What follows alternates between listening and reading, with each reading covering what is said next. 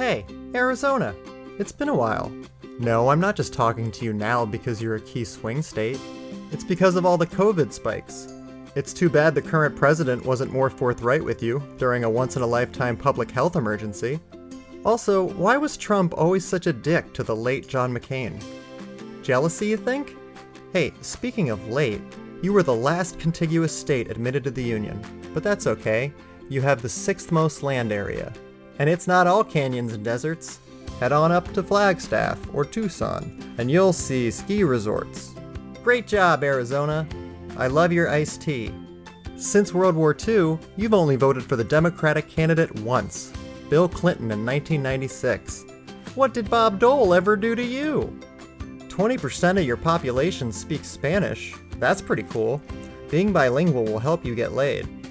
Election day is November 3rd. Don't fuck it up.